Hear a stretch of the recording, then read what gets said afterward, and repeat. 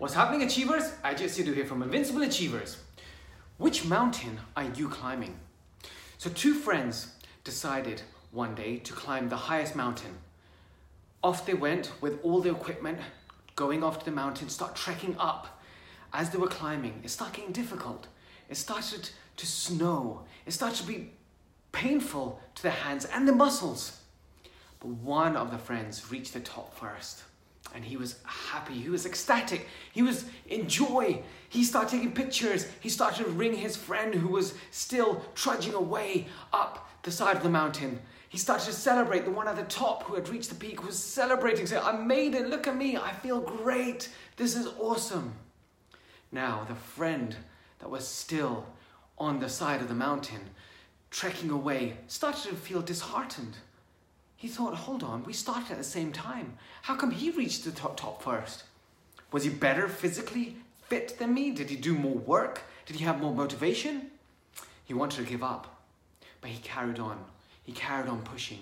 He carried on going up. It was never ending. He kept going. He kept going. As he was going, his friend rang saying, I'm going home now. This was great. It was a great experience. I'm going home. And off the friend went home. Now, the guy who was on the side of the mountain kept going up, thinking, this is never ending. I feel like giving up. And he started to go down, disheartened. But then something inside of him told him, do not give up. Keep going. Keep going. Don't stop. You've started now. What's the point? You've done so much hard work. Yeah, your friend's done it. He's reached the top, but so what? That's his scenario. Keep going, go. The guy continued. He went up, he carried on. And finally, after 8 more days, he reached the top of his mountain. And he looked down and he was happy. He took a picture of himself. He was exhausted. He thought, wow, I reached it.